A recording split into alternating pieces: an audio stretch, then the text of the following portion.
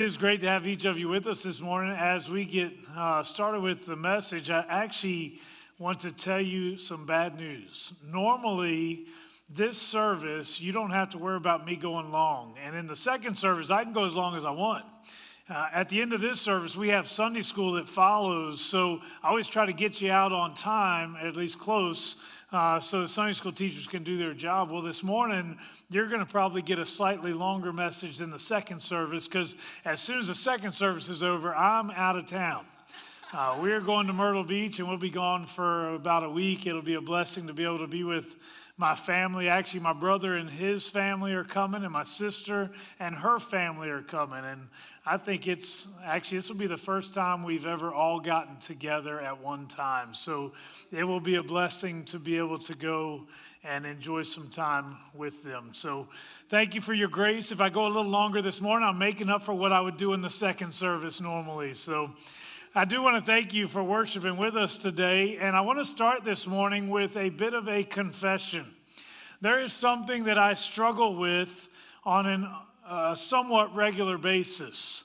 I feel like an electrician who comes to your house to do repairs, and often as they come, they look at the work of previous electricians, and they think to themselves, and sometimes they will verbalize it and say, "What was that guy thinking?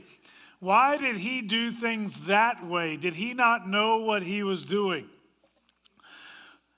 Well, when I hear other preachers preach, I find myself often criticizing them, and sometimes unfairly.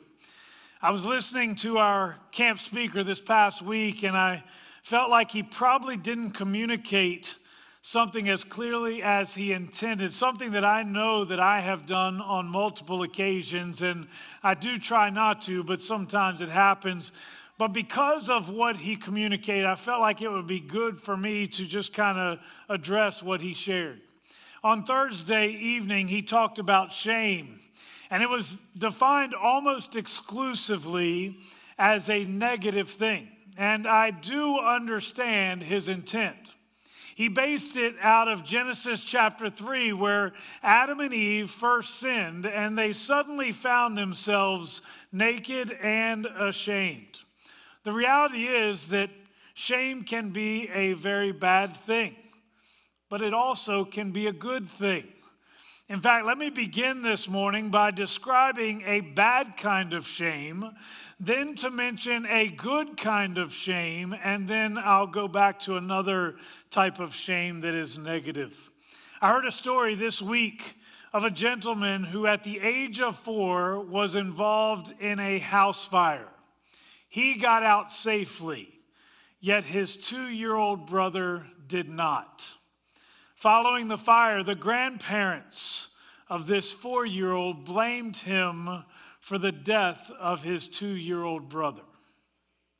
The result was a shame that was incredibly unhealthy, and a shame that never should have been placed on this young man in the first place. He would carry that weight of shame all the days of his life. But a good kind of shame is what we see actually described in Genesis chapter 3. The introduction of sin immediately perverted humanity, so that what was previously acceptable became unacceptable. The obvious example from the scripture was nakedness. Adam and Eve had already been naked. It wasn't as if suddenly their clothes fell off. They had been naked, but there was no problem with their nakedness. It was not immoral. It was not irresponsible. But the presence of sin changed that.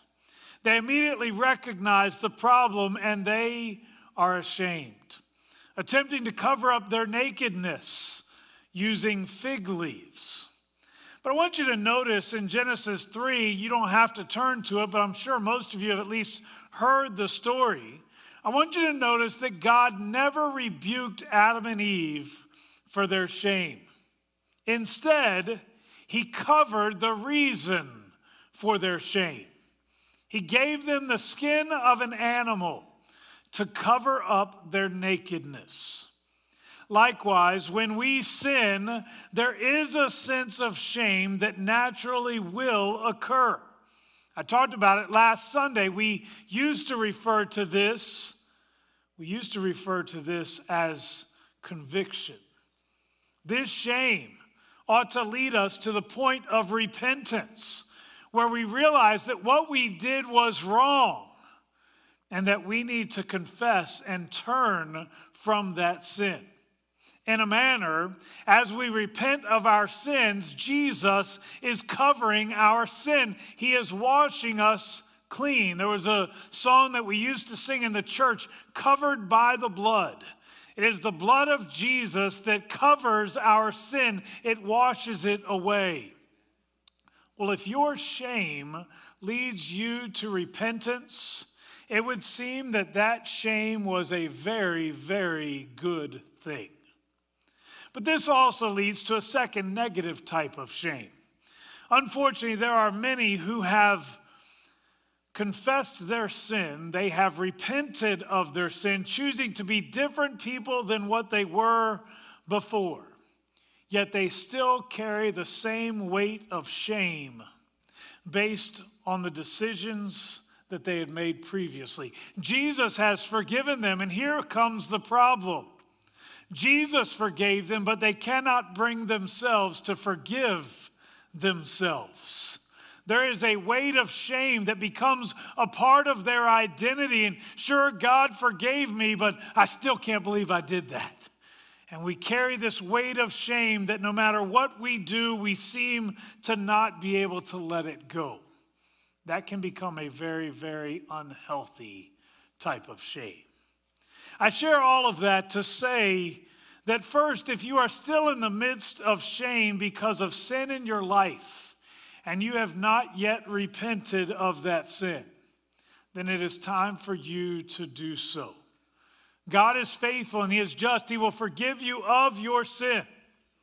But the other part of this is that some of us have begun to find our identity in our shame. We've already confessed, but it's all about what we did way back when. Others are still in shame over things that were completely out of our hands. And in both of these cases, we fail to see ourselves as God sees us. We are looking through the lens of that shame, yet God sees us as His children, whom He loves very, very much. Let that realization replace the shame that has previously identified you.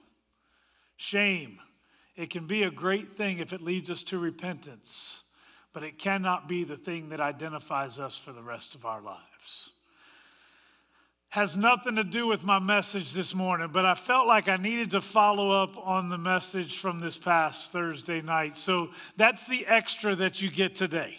Hopefully that does not overwhelm you and you think I'm never coming back again, but I felt like I needed to share this. Well, this morning, I want us to continue in our study that we've been going through 1st and 2nd Samuel, but we're going to take a little bit of a detour in order to do it. We've been looking at the heart of a king as it seems that everyone seems to be chasing after something. And so far, we've seen a godly heart. We've seen a courageous heart and a flawed heart. And what's interesting about all three of these is that they all describe the same man. Of course, I'm talking about King David. He was clearly a man after God's own heart, as he demonstrated incredible humility and grace, especially in the early years of his life. But he also had a courageous heart. He was the one who stood up to fight against Goliath, even as the rest of the Israelites cowered behind rocks and trees, making sure that he could not see them. But it was the same David, with all of his great qualities, that we also see a flawed heart. As we saw last week, David sacrificed his own character in order to satisfy his own selfish desires.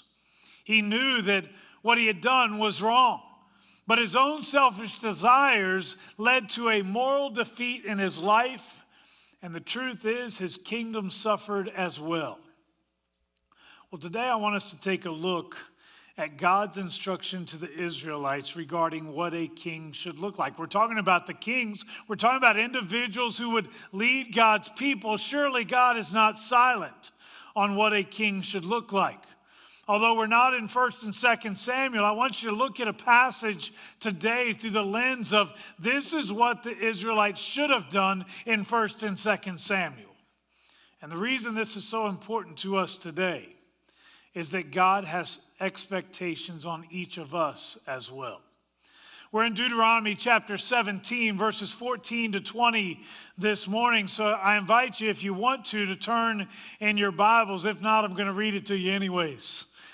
As you turn, let me point out that from the beginning, God did not desire for the Israelites to have a human king. His plan was for them to depend upon the Lord as their king.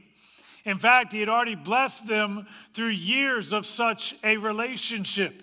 He would provide individuals who would serve as judges to help manage the needs of the Israelites, but God would serve as their king. But it wasn't good enough for the Israelites. They wanted to be like everybody else. All the nations around them had their king. So in our passage today, we see that God had a plan for this to take place. Again, this is in Deuteronomy 17, beginning in verse 14. This is what it says.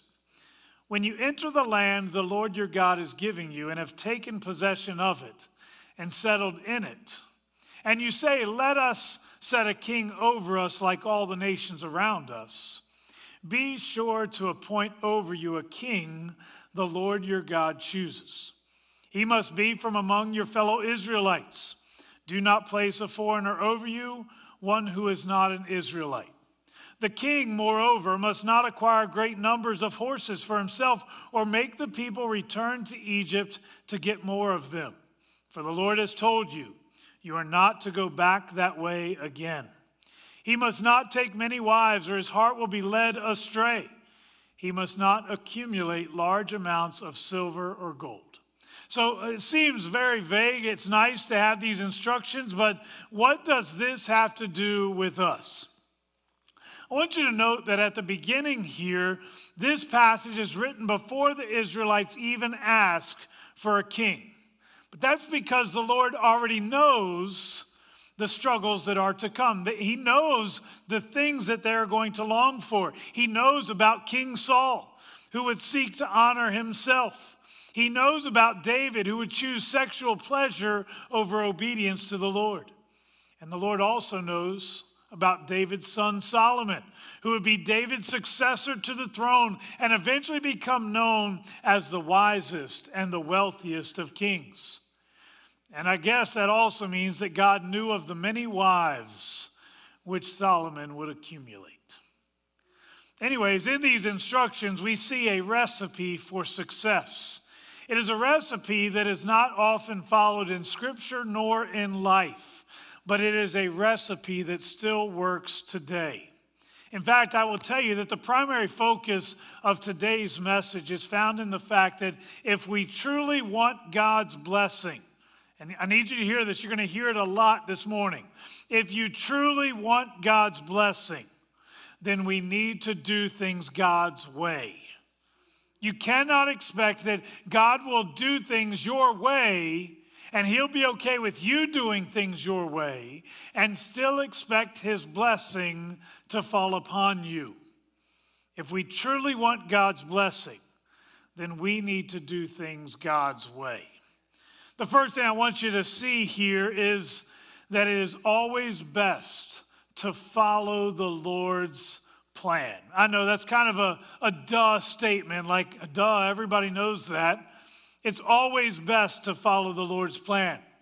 The passage tells them to appoint over you a king the Lord your God chooses. You know, there are many times that we have made choices because it seemed right to us. Yet we discovered later that the choice we made was not right with the Lord. regarding the kingship of God's people. For example, did you know that there were actually 38 different kings over Judah and Israel? I know we are only familiar with a few of those kings. Part of the reason for that is not many of them would have been considered good kings. So we just don't talk about all those other guys. Of course, there would be many things that we often consider in determining who would be called a good king versus a bad king. We may judge them based on whether they reigned during a time of peace or whether they reigned during a time of war, whether they expanded the kingdom or they saw it decrease, whether they experienced great prosperity or poverty. Maybe it's the length of their reign. These are all things that we still use to determine a leader's success. But the Lord saw it from a much simpler perspective. A good king is defined as one who feared the Lord.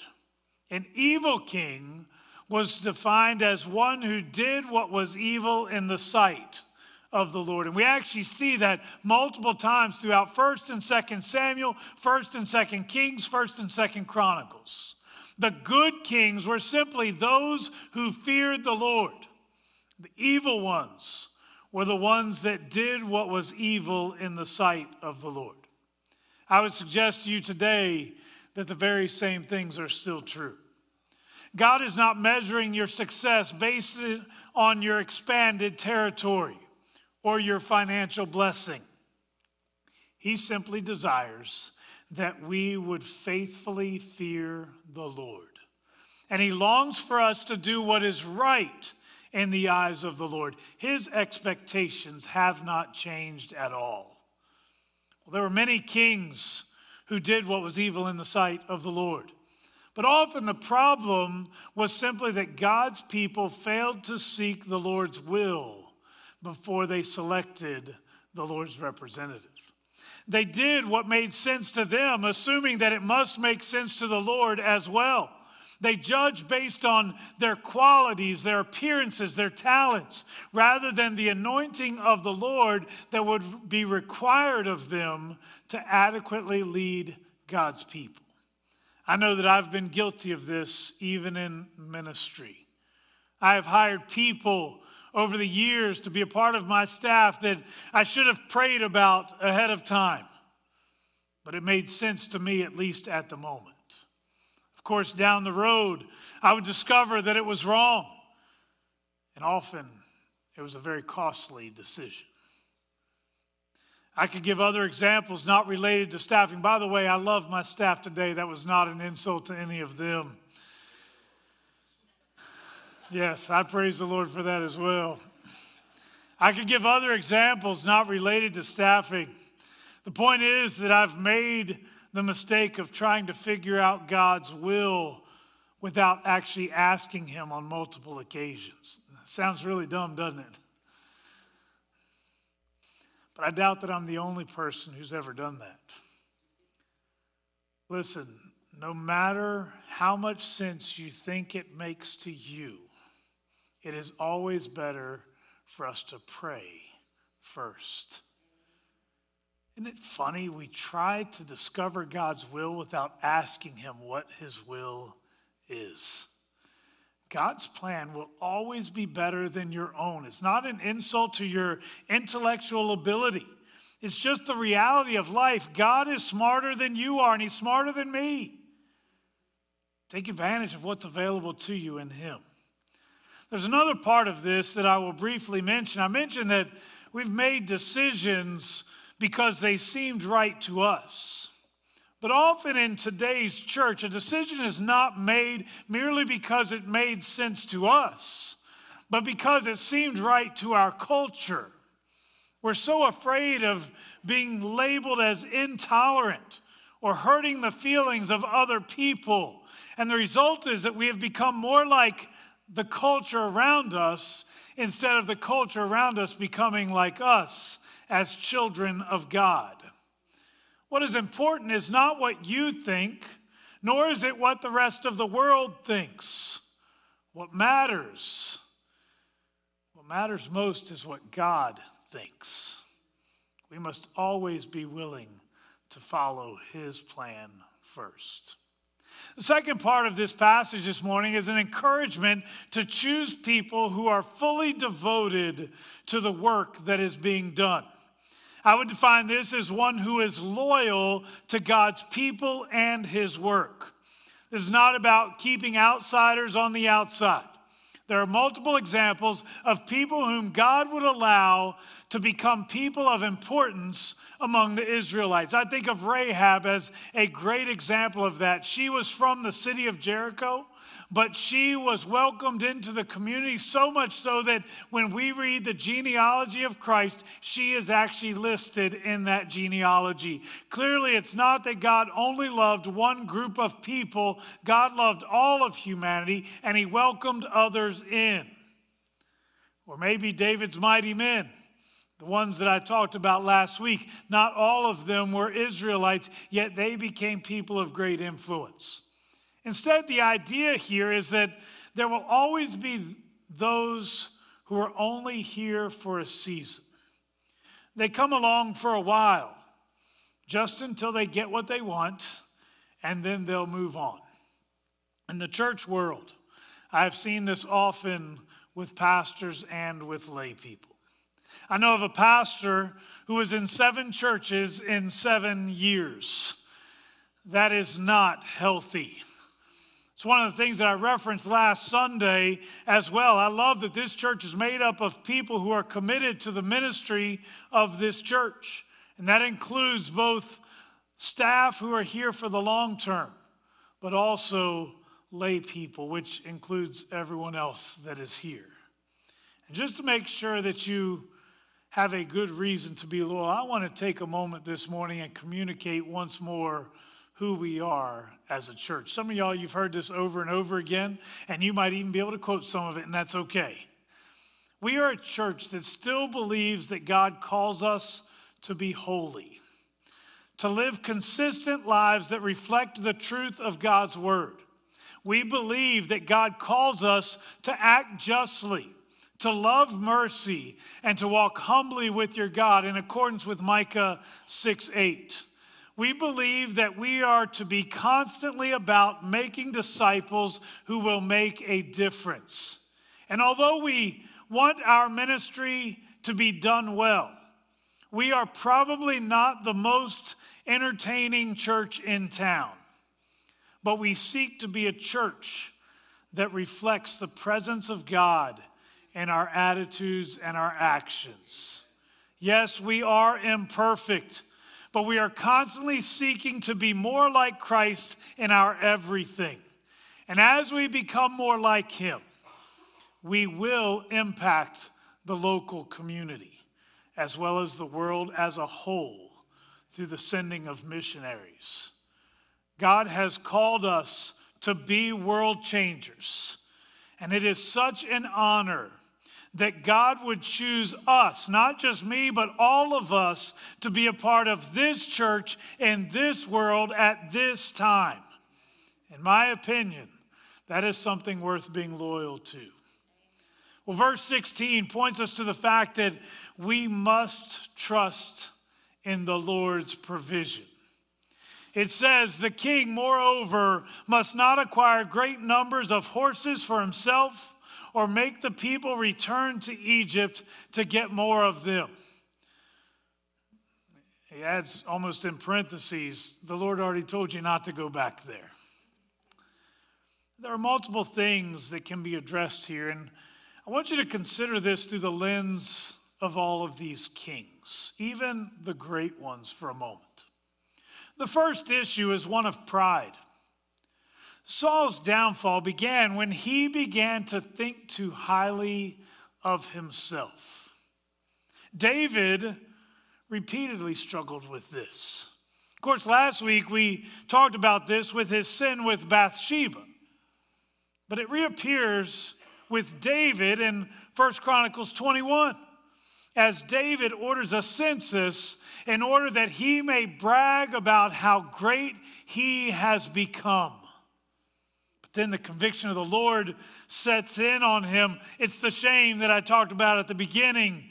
And verse 8 of that chapter, again, 1 Chronicles 21, verse 8 says, "Then David said to God, I have sinned greatly by doing this. Now I beg you, take away the guilt of your servant. I have done a very foolish thing." The point is that pride was a precursor to failure. Or in the words that I used to hear when I was a kid, pride comes before the fall. In David's case, a pestilence would actually fall upon the people of Israel, and 70,000 people would die in a single day simply because of the pride of David. Now, in our case, it is unlikely to be so extreme.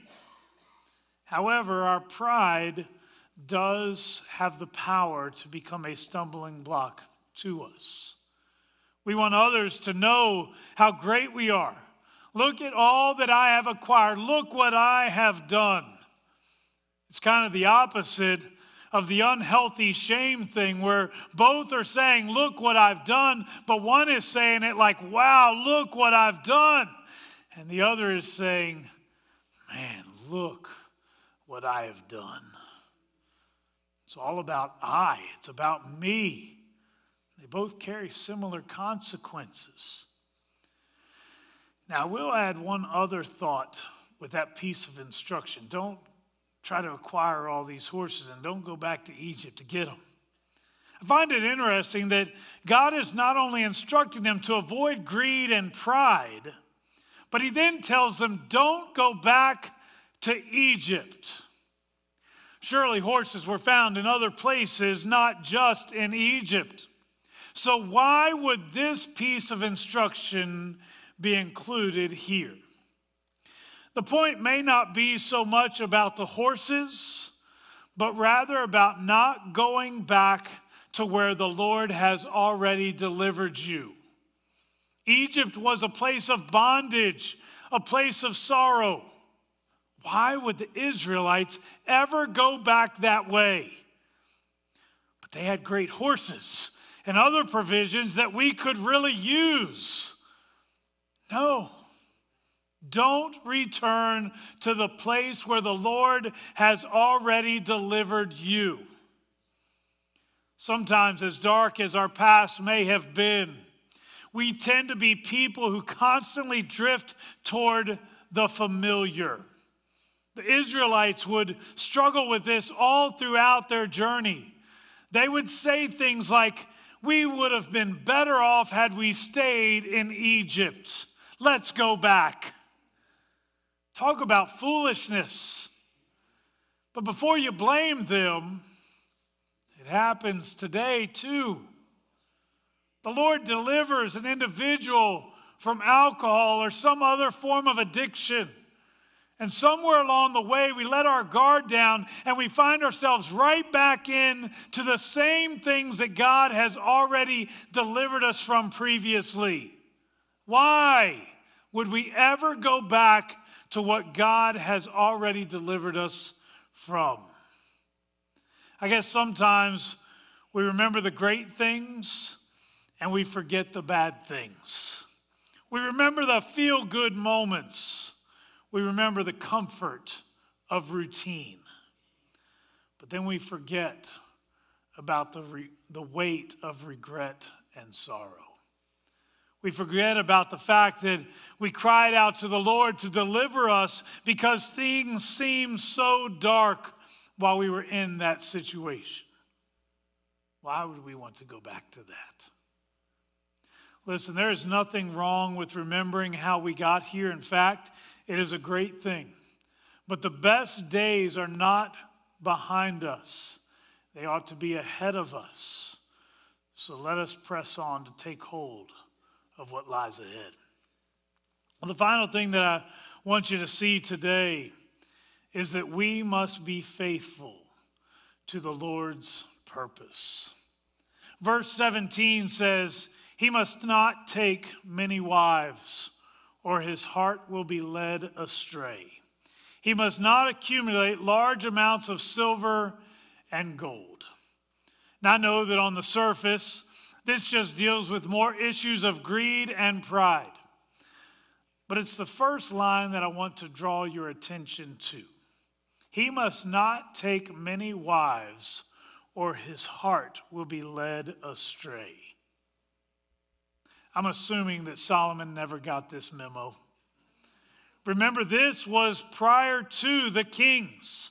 This instruction is given with God knowing exactly what will take place in the days ahead. In fact, listen to the words of 1 Kings chapter 11, verse 1 through 4. King Solomon, however, loved many foreign women besides Pharaoh's daughter, Moabites, Ammonites, Edomites, Sidonians, and Hittites. They were from nations about which the Lord had told the Israelites, "You must not intermarry with them, because they will surely turn your hearts after their gods." Nevertheless, Solomon held fast to them in love. He had 700 wives of royal birth and 300 concubines, and his wives led him astray. As Solomon grew old, his wives turned his heart after other gods, and his heart was not fully devoted to the Lord his God, as the heart of David, his father, had been. Y'all have heard me say this before, but he doesn't sound as wise as everybody else has told me he was. I can barely handle one wife, and he took on 700 wives, not including the concubines. I have a great wife. I imagine he was just looking for that great wife, and he never could find it. It happened exactly as the Lord had warned. There are two things that I get from this. First, it goes back to where we've already been. Doing things God's way is always the best way, and anything less will be a recipe for failure. That's exactly what would happen with Solomon. But the second thing is that God is not content with a few good days. He longs for us to be people who will be faithful until the end. Yes, Solomon started off with great wisdom. Yes, he had some great days as the king of Israel, walking in the footsteps of his father David. But as Solomon grew old, his wives turned his heart after other gods, and his heart was not fully devoted to the Lord his God. That is word for word from the passage. How many of us have wandered away from the Lord's purposes? There was a time that we found fulfillment in simply doing the work of the Lord. And somewhere along the way, we lost that sense of fulfillment and peace. Maybe it's because of compromises and sin that we have allowed to take root in our lives, much like we talked about last weekend. Or maybe it's because the Christian walk has just become nothing more than a routine, a ritual that we would be involved with every Sunday. It's Sunday, so we've got to go to church. We've got to go do these things because that's the pattern of our lives. But it's no longer about the relationship that we have with Jesus Christ. Either way, it is time for many in the church to once again surrender ourselves to his purposes and plans. I mentioned this earlier in today's message, but I want to challenge you once again to commit yourselves to fulfill the words of Micah chapter 6, verse 8. In it, the prophet asks a question: what does the Lord require of you? He then answers the question for us because he knows that we probably aren't smart enough to figure this out ourselves. He gives three answers. What does the Lord require of you? He requires that you act justly. This is talking about us living in obedience, doing what is right, not just in the eyes of men, but in the eyes of God. The Old Testament law gives us plenty of what it means to act justly. Exodus chapter 20 gives us the 10 Commandments. Yes, there were 10 laws that everyone was expected to abide by. The book of Leviticus will actually take it further and give hundreds of laws, pieces of instructions that the people of God ought to follow. Some of those may not make a whole lot of sense to us. We wonder, why was God so concerned with that kind of thing? And often it was just to protect his people, but he expected obedience. If we are to be God's people, we ought to act justly. In fact, Jesus addressed this. As Jesus said, if you love me, you will obey what I have commanded. There is the expectation that if you genuinely love God, you will do what God expects of you. What does the Lord require of you? To act justly. The second thing is to love mercy. Mercy is a beautiful thing, especially when you're on the receiving end of it. Sometimes it's not so enjoyable when you have to be on the giving end of it. Someone has done you wrong. Someone has done something that they're getting what they deserve. And you have the opportunity to be an agent of mercy and grace. We are called to love mercy. This is about compassionately meeting the needs of other people, even those who are undeserving. Again, it's easy to receive mercy. Not so easy to give it sometimes. What does the Lord require of you? To act justly, to love mercy, and the third thing is to walk humbly with your God. What this is about is us allowing God to take the driver's seat in our lives. So often we have dreams and plans. We've got ideas of what lies ahead for us, and we have everything worked out in our mind. Again, we think our way makes sense, and therefore God must think the same thing. But walking humbly with your God is actually choosing to do things his way as opposed to our way, knowing that he's a whole lot better at this than us. I like the words of Ruth in Ruth chapter 1, verse 16 and 17. She declares, where you go, she is talking to Naomi. She says, where you go, I will go. And where you stay, I will stay. Your people will be my people, and your God, my God. What she is saying is, it's not about me, but I'm going to follow wherever you lead. We ought to be saying the very same thing to our God. God, wherever you take us, I am willing to follow. I have dreams, I have plans, but the greatest dream that I will ever have is to be in the center of your will, and where you take me, I will follow.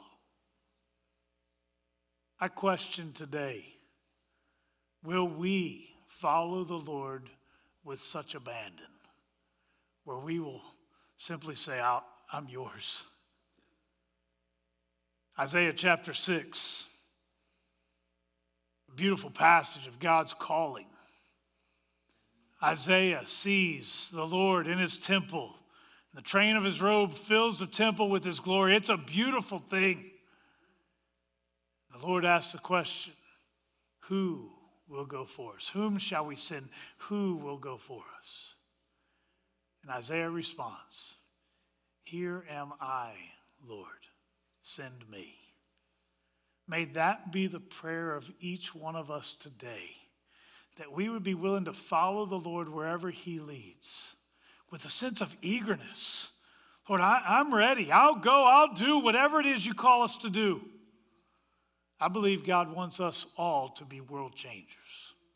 Will you answer the call that he placed on you? If you would, bow your heads with me. Father, as we come before you today, we do respond to your calling. We believe today that you have called us to not only be forgiven of sin, but you have called us to be delivered so that we might be vessels that are fully devoted to you, to be set apart. Lord, I pray that each individual in here would be set apart for your purposes so that we might accomplish things that we could never do on our own. Lord, I pray that you would make your calling so clear in our lives that we would be willing to follow and that we would eagerly move forward as your ambassadors to a world that desperately needs us. Father, I pray today that you would allow us to be marked by this expectation. Help us to be a people that act justly, that love mercy, and walk humbly with our God. Father, let that be more than words, but let it be the desire of our hearts. Father, many of us have fallen short of that so many times. Father, I pray for your forgiveness.